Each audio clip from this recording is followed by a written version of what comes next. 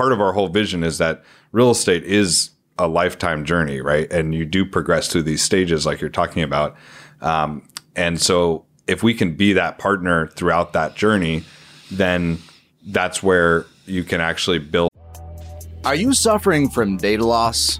Wondering if all of those years of data that you've locked away in your property management software will ever be yours? Do you really own it? Can you transport it and take it somewhere else? Great question. My name's Jordan Wayla, and I'm here to talk to you about a paradigm where you actually own your data. Novel concept, huh? Not really. But for some reason in this industry, there's a paradigm where you don't actually own your own data. And I'm here to tell you, it ain't right. It's got to stop. And we're going to do something about it.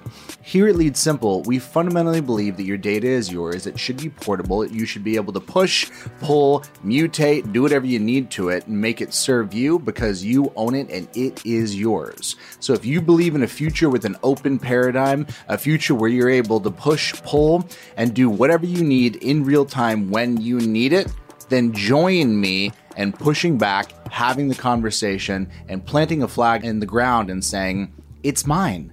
I deserve it. Don't act like you're going to give me permission to get it when you see fit under such and such a billing arrangement. It was always yours. It will be yours, and you're going to get it back.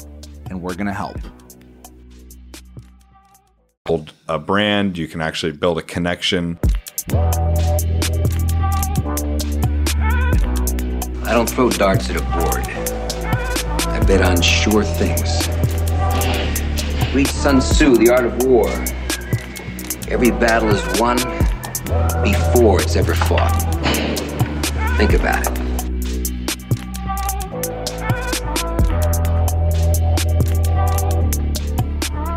Hey guys, I just recorded an episode with Chuck Hattemer of Poplar, based out of California in a couple of different states. They're doing interesting things, and it's a tech company that has some seasoning now under their belt. So it's some interesting reflections on his journey, his lessons, his takeaways being in this space and trying to do something great. I think you're going to enjoy it.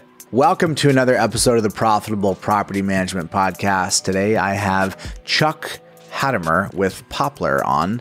Chuck, thanks for coming on. Yeah, thank you, Jordan. Thanks for having me. Yeah, hey man, it's always a pleasure to chat with you. It's been a while. We did a podcast maybe 3 or 4 years ago, something like that. So I wanted to reconnect and see what's going on with you guys. For those that don't know, tell us a little bit about the company. Yeah, so Poplar Homes, we're a technology-enabled property management company. We service about 7 different states, 13 metro areas all across the U.S. We manage, mostly single-family rentals, small multifamily. We're at right now, as of this recording, about 7,500 doors under management. We started the company in 2014. Myself and my partners started it originally in student housing. We kind of were handed this portfolio of properties right around our university. But all three of us, myself, Greg, and Rico, had a terrible off-campus housing experience. It was sort of a top-of-mind issue for all of our peers. And we saw the opportunity to kind of bring a full-service model into the general market. So we expanded out from there, and never looked back since. So Chuck, one of the reasons I'm interested to talk to you now is that there's been this gap of a couple years that I assume has given you some seasoning. Mm-hmm. And in the category that you're in, for any companies that raise money, there's always one of the questions of, will they still be around? Yep. And as time goes on, there's maturity, there's clarity around the stability. What was actually viable? Like what had the fundamentals right and what didn't? And we've seen some stuff come and go that's no longer here. I've interviewed people that are no longer in business. Mm-hmm. So one of my questions for you is, what's happened in the last 3 years, let's say? What are your reflections? What got clear in the last 3 years that wasn't obvious prior to that point? It may have been aspirational, but wasn't quite proven prior to that point. Yeah. I think the past 3 years in particular have been quite crazy because of the pandemic and everything. I think that the first thing that became obviously clear to us was that there is this demand for, remote kind of property management where you can manage your property from anywhere. You can invest in anywhere, not have to go be there physically. And the role that technology plays in helping enable that has become clear to everyone. You're talking about, self tours and self showings for renters to go visit properties, remote maintenance teams that can answer calls and handle issues without always having to go out and be there in person. And people wanting that kind of digitally native experience. That became very clear to us. And we were, before 3 years ago, there was, I think, a lot more skepticism around this concept of you could manage property anywhere without having a local office, brick and mortar in that market. And now even the brick and mortar property managers, a lot of them are spending some of their weeks working from home and working remotely. So I think people have come around to that idea that, hey, maybe it's possible to actually expand where you can service without having to open up all these shops everywhere. Kind of in the same way that banking went through that transformation. It used to be that banks, one of their key metrics was how many branches they had open. And every time they opened new branches, they'd throw big celebrations. Then people kind of said, hey, as online banking became more accessible from your computer or your phone, they didn't need that. And so same thing is happening in real estate now. Real estate is always a laggard industry. So we knew that it would take time, but the last 3 years have really accelerated that. And the demand for that kind of service, people are a lot more open to now. One of the questions I have for you, Chuck, is what's been harder than you thought about doing what you're doing? What have been some challenges that have just had more depth, more complexity, more failure surface area than you initially thought, or you might think from the outside? Yeah. We came into this business with a lot of naivete. We were everybody does, students, right? Yeah. So we kind of and we had all come from sort of a technology background. So we assumed too much that we could automate things and do away with having too many manual steps in the property management business. And so that was, a challenge early on because we were trying to move quickly and add a lot of doors to our portfolio, but also simultaneously thinking we could, automate and scale without having to add too many people. But what we found is, it takes a while to build technology, first of all, especially in property management, where some of the tasks and behaviors of your customers and residents are very sensitive and require a human touch. And so it was challenging at first because we scaled up a big team here in the US. We're building the technology, building it, but it just wasn't giving us that kind of leverage that we were expecting. The technology wasn't giving us the human leverage that we were expecting. So we sort of had to, scramble a little bit and figure out, hey, okay, let's be more realistic. This technology is going to take more time to build, and it's okay if we have the human part, operating the business and running these things that could otherwise be automated. But maybe there's a more efficient way to actually have this labor and this labor structure. And that's when we actually decided to go offshore. And we have an incredible team offshore that really helped us define what is now being turned into technology and automation. And those people were, helping us with running the business there. Don't miss that, folks. That was a big one. Man, Chuck, I think you dropped some serious insight there. Order of operations. Yep. You start with the tech. You start with the people. I believe you start with understanding. Yep. And you get the understanding by having your head beat in. Mm-hmm. And the best way to have your head beat in is to be up front with the customer, doing something that's fundamentally not scalable to get the context necessary to understand how you could do the tech to then scale it. Because what is technology? It's like pouring concrete. It's heavy, it's expensive, it's hard to move. Refactoring is excruciating. So you don't pour concrete casually. like impromptu to figure things out. You pour concrete when you are damn well sure this is where the concrete was supposed to be poured. Tell me more about that. Talk about what that iterative cycle has looked like for you guys. Yeah. So, we basically looked at the business and said, okay, what are the pieces that our team has been doing, and sort of the process has settled in a way that when we're doing it manually with people, that it's repeatable, it's having good results with customers and residents, they're satisfied with the experience, and we're doing it over and over and over.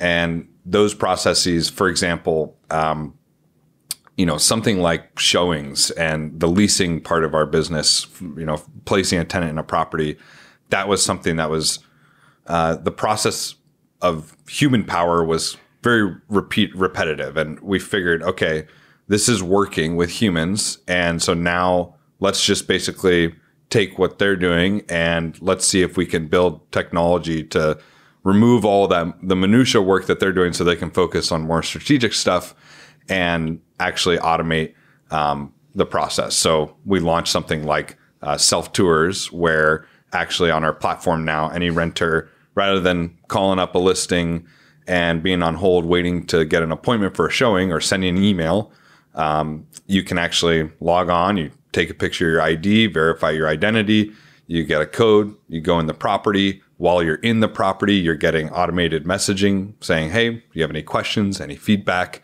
And this was all stuff that was previously done manually with the team. And now it's basically sort of a chat bot and an integrated self-tour system in our platform. And then, of course, if there are questions or issues that come up that the tech can't answer, we've got a team waiting behind the lines to take those. So that was a great example of sort of, this is something that was happening all the time. It was working without too much issue. And we decided, hey, now is the time we can actually automate this. Love that. Satisfying answer. I want to hear more about fraud related to that. I'm sure you had to deal with that. But before we dive into that, I'd like to talk about the relationship between edge cases and asset classes. When you try to do something at scale, when it's like for like, or the more like for like it is, the easier that it is, the more homogenous that the tasks are, the lower the bar. When you're trying to manage across 5 different asset classes in 20 different states, it gets harder. These edge cases can become excruciating, especially when you're trying to solve everything universally with tech. What have you learned? What's the 80-20 in relation to edge cases, and how has it informed what states you operate in, what asset classes, where have you got into things where you've chosen to back off later? What's been your journey through that?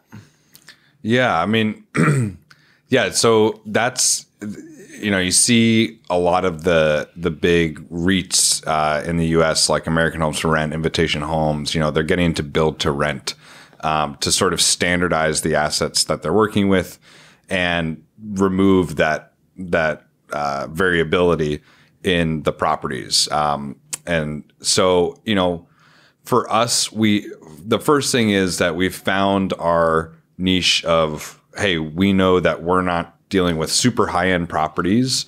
And we're also not dealing with, the super low end class C, class D kind of real estate. So we've found this sort of class B and the smaller half of class A, not super class A plus kind of stuff.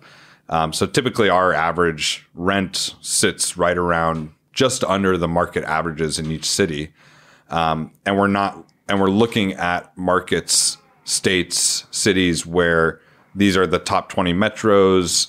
It's a pretty, standard set of assets in that city. It's not vacation rentals or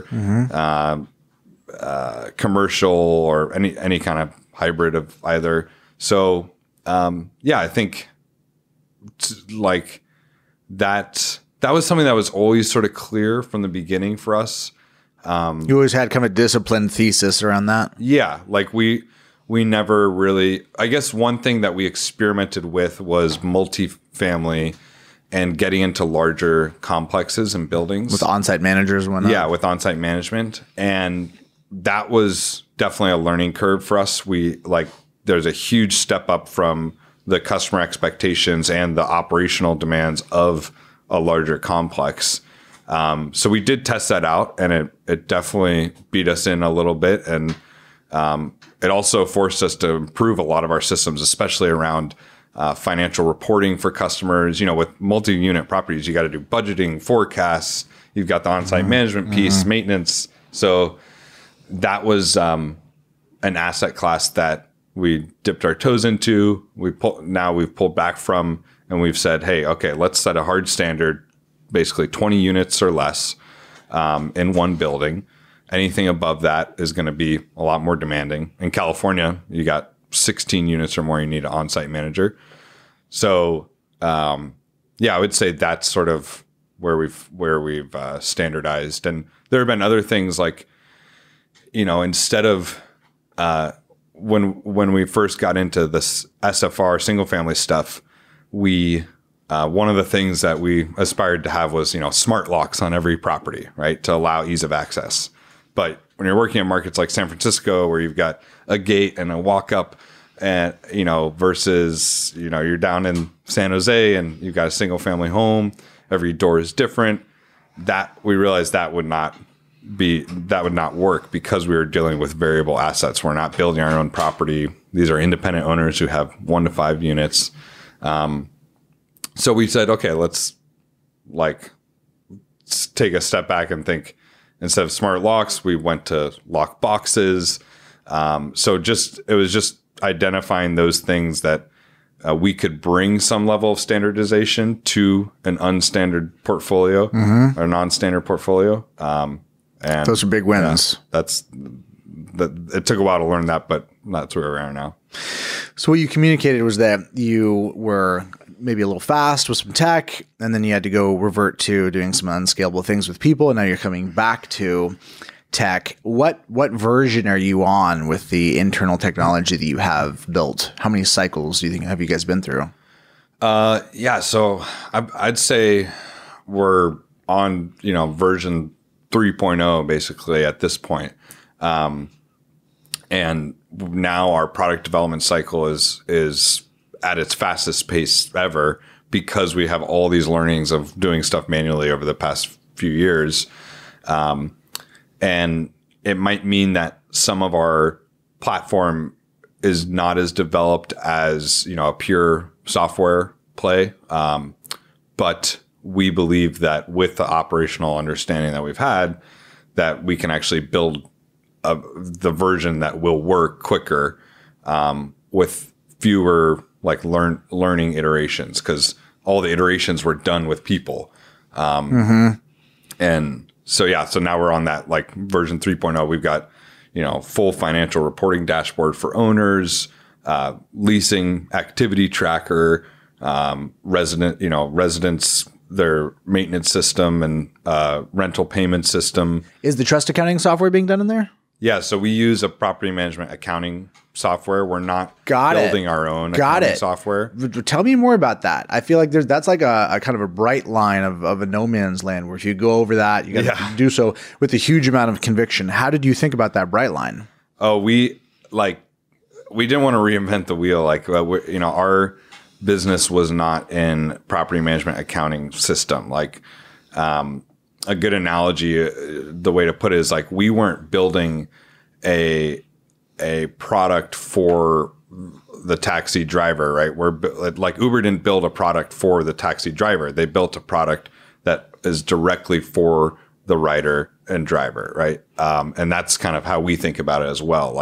We abstract away all of the back end stuff for the property owner and renter, and that's where we focus our development of our technology.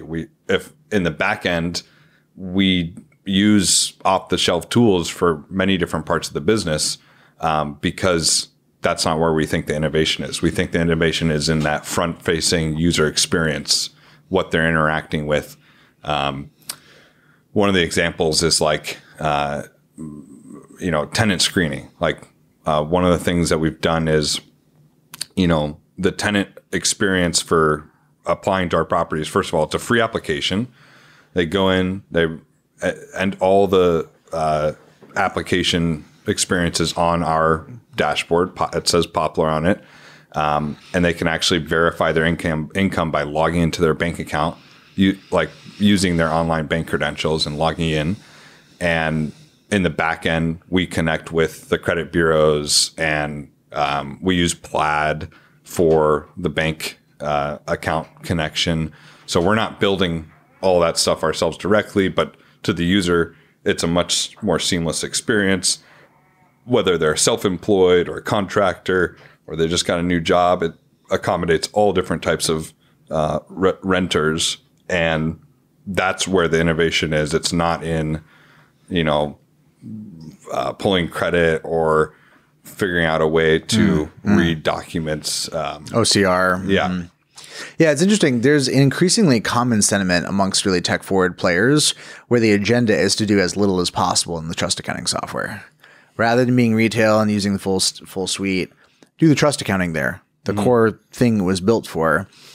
Do other things elsewhere, and do those other things in a place where you control the system of record. Mm-hmm. When you think about data, the leverage, the importance, there's so much that can be said about data, and it can be overhyped, and what do people are actually doing. We talk about machine learning, AI, a lot of hype. For you guys, what is the practical utility that you've seen in controlling the system of record and having that data at your fingertips?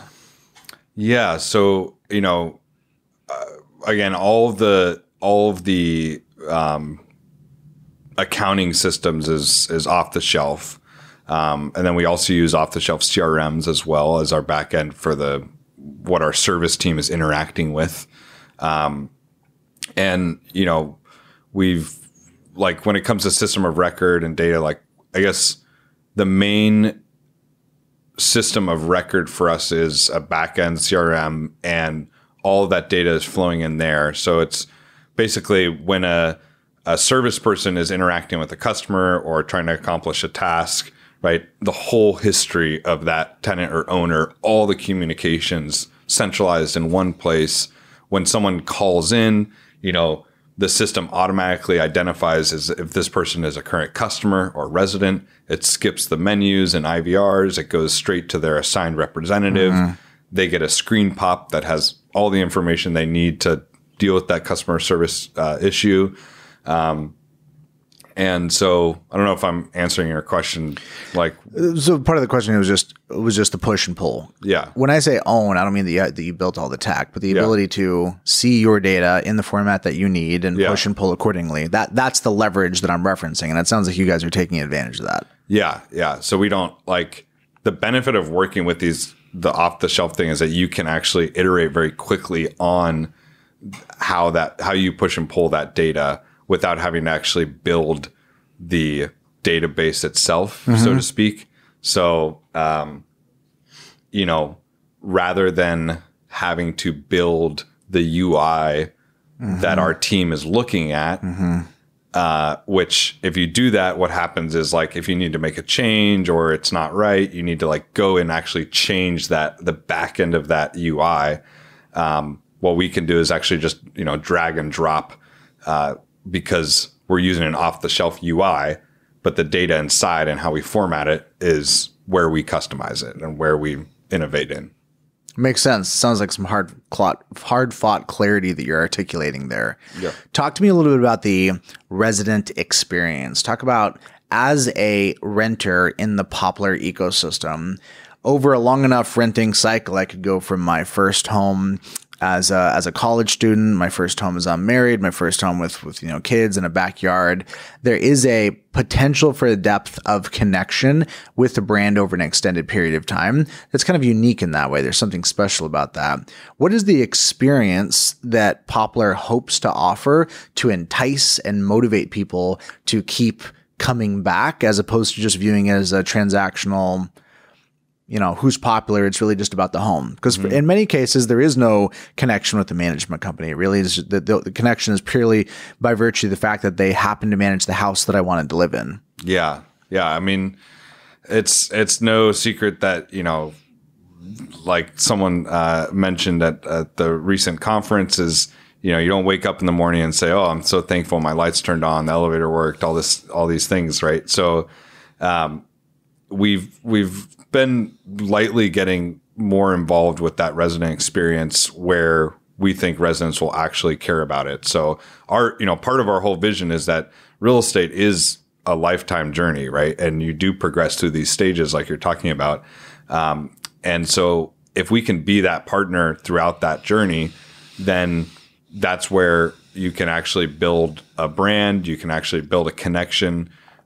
So one of the first ways that we're doing that is actually helping accelerate home ownership for residents, and doing this by offering a program where a percentage of the rent, about 20% of their rent payment each month, gets added to this credit. We call it street cred. And you earn your street cred through Poplar, paying your rent on time. And as that credit builds, it can be redeemed as cash back towards closing costs when you go to buy a home with us in the future. So really helping accelerate that next step of homeownership. And we have residents getting, $8,000, $10,000, $12,000 checks after closing when they use us as a buyer's agent to buy their first house. That is really cool, man. Wow. Yeah. And we think that's sort of the same thing can be applied to the owner experience, right? And helping a lot of our customers, 70% of them have never used a property manager before. A lot of them are accidental owners. And they're looking to expand their portfolio and become more of a real estate investor. So we think about this journey of renting, home ownership, ultimately real estate investing, and all of this. A new generation is entering this journey, and this is the generation that has grown up with managing their stocks on Robinhood, right? And we believe in a future where you can manage your real estate experience just like you manage your stock portfolio. Let's talk about positioning, category, value prop, segmentation. You just mentioned talking about that the vast majority of your owners are accidentals. They're not intentional investors. Is that accurate? Yeah. Or first time. First time. They're newer. They're getting into it. Yeah. So there's always this question of how much pull or influence can you have to take somebody who unintentionally became a landlord to turn that person from that to somebody that chooses to do so intentionally by buying a second home, for example. So do you meet people where they're at? Do you pull them along the journey? What's been the ongoing transition and process to what's been the, I'm screwing up the question. Let me ask this again. Thank God for editing. Should I look at this camera or not? No, you look at me. What's been the ongoing metamorphosis of the positioning and the way that you've related to the market? I've seen some of your branding. It's been strong. It's been interesting. I've seen some investor focused stuff. What's the ICP and how has that evolved over time? Yeah. So, so I'd like to clarify that I don't think our owners they're sort of they're like in between an accidental and intentional, where a lot of them are moving out of their primary residence, and, these owners have the flexibility to be able to turn their property into a rental, and they want to get into that, and they want to become a real estate investor. So when we talk to our customers, a lot of them want to actually grow their portfolio and expand where they're investing. They're coming to us asking, where is the next market that I should invest in? And so our ideal customer is someone who has, a small portfolio, 1 to 5 units. Average customer of ours has 2 properties, and they're actively looking to expand that. But a lot of them are in their careers, their families, retired, and they don't want to be spending the time on the day-to-day management. So when we started, we had a lot more of these like individual one-off owners. And we did put a lot of focus on like the resident branding and the renter facing experience, because understanding that happy tenant is a happy owner, and we've always wanted to connect the two. Like we hate the terms landlord and tenant. Those come from the feudal system, right? So we've always wanted to do away with that, and we've always attracted property owners who I think understand that and value that and want long-term renters. And they typically are a little bit younger. They're They're not like your DIYers who have been doing their own management for, decades. A lot of them are looking for that kind of digitally native experience, the tech-enabled experience. And these are the people that we call them savvy investor, like our customer persona is like savvy investor Steve. And these are folks that want to be savvier about how they're investing their money. They want to find what are the tools and tips I can use to actually expand my portfolio. And one of those things is outsourcing the management. Dig it. Chuck, what's one piece of advice that you could have given yourself at the outset of this journey?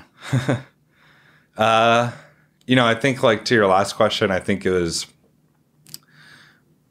we came from the renter experience first. Like that's our origin story, is we started as renters with a terrible housing experience. And so a lot of the way that we thought about things, we did think about it, the renter first, because that was the side of the market that had the most pain. And I think we were a little bit aspirational about how much we could get renters to care about property management. So my advice would be, make clear that the owner is your primary customer, and, really dive into that part of the brand building and experience first and foremost.